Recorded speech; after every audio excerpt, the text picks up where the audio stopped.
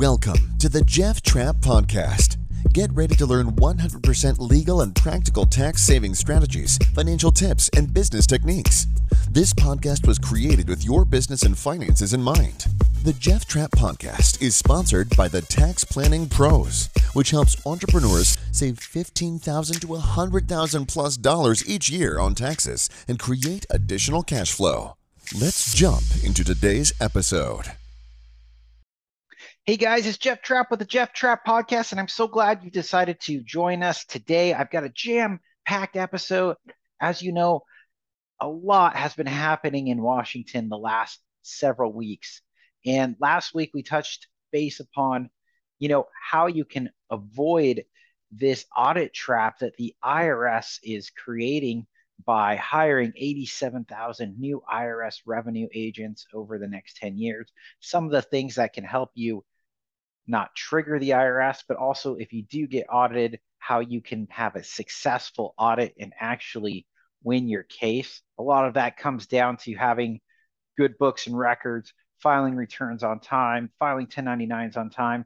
And if you didn't listen to that episode, go back and listen to it because there's some great tips there. But I do want to piggyback on that because there are some rules that the IRS has regarding audits. And there is actually statutes of limitations of how long the IRS can audit your returns. In some cases, it's a very short amount of time, but in some cases, it's forever. And having the IRS being able to knock on your door at any time or send out that notice is a very, very scary proposition. And so I want to go through the statute of limitations when it comes to the IRS and how long they can audit a return with you. So normally, the IRS has 3 years to audit a tax return. Now, in certain states, that's going to be different. For instance, in California, they have 4 years, but each state has their own statute of limitations. So 3 years is what the IRS has currently for their statute of limitations. So what does that mean? So if you filed your 2021 tax return on April 1st, 2022, the IRS would have until April 1st, 2025 to audit your tax return. After that, they can't audit the return. Now, what if you extended the return? Same principle applies. If you filed your return on October 1st, 2022 for the 2021 tax season, you would have until the statute would go until October 1st, 2025 for that statute of limitations where they could audit that return.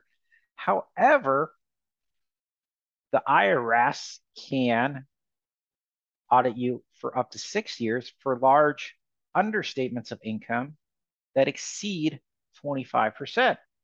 Now, how would the IRS really know if you understated your income? Well, it's pretty easy with technology now and reporting requirements of 1099s to match 1099s if you underreported income. Check your Venmo and your PayPal accounts to see if those deposits added up to what was actually reported on the tax return. But for instance, if you earned $300,000 and only reported $200,000, the IRS can actually audit you for up to 6 years.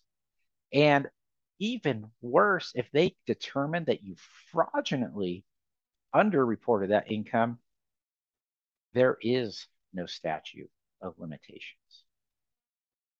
So that's a scary proposition. The next thing we want to talk about is maybe some of you have sold property, sold businesses, sold things in the last few years when prices were high because you had great equity in the home and things like that. Well, if you overstate your cost basis by more than 25%, then the IRS can audit you for up to 6 years. What does that mean? So if you sold a property for $3 million and you said, and you said I paid $500,000 for that property. And I also put $1.5 million of improvements. So it's really worth $2 million. So I'm only going to pay tax on $1 million. And the IRS comes back to audit you and say, okay, well, show me the receipts for those improvements and those things. And you don't have them, you can't justify that. And they say, no, your home's really only worth $1 million, not $2 million. Then they can charge you additional tax and keep your tax return open for 6 years.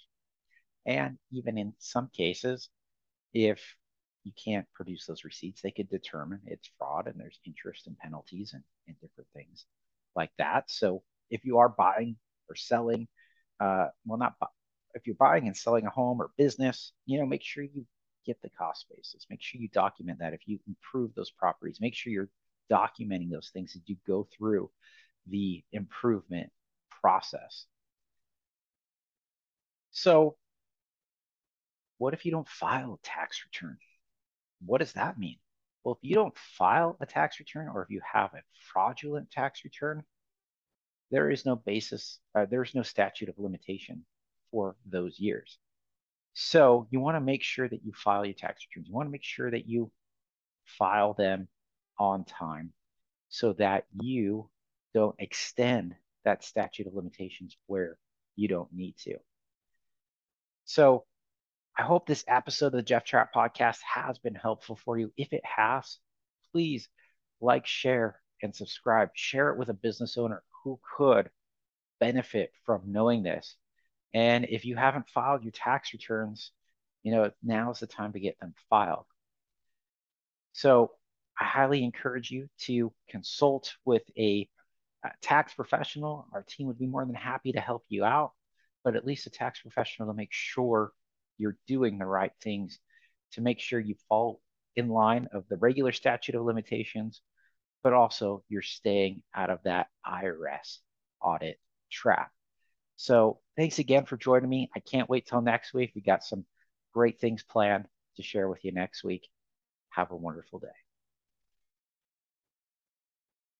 Thanks for listening to this week's episode of the Jeff Trapp Podcast.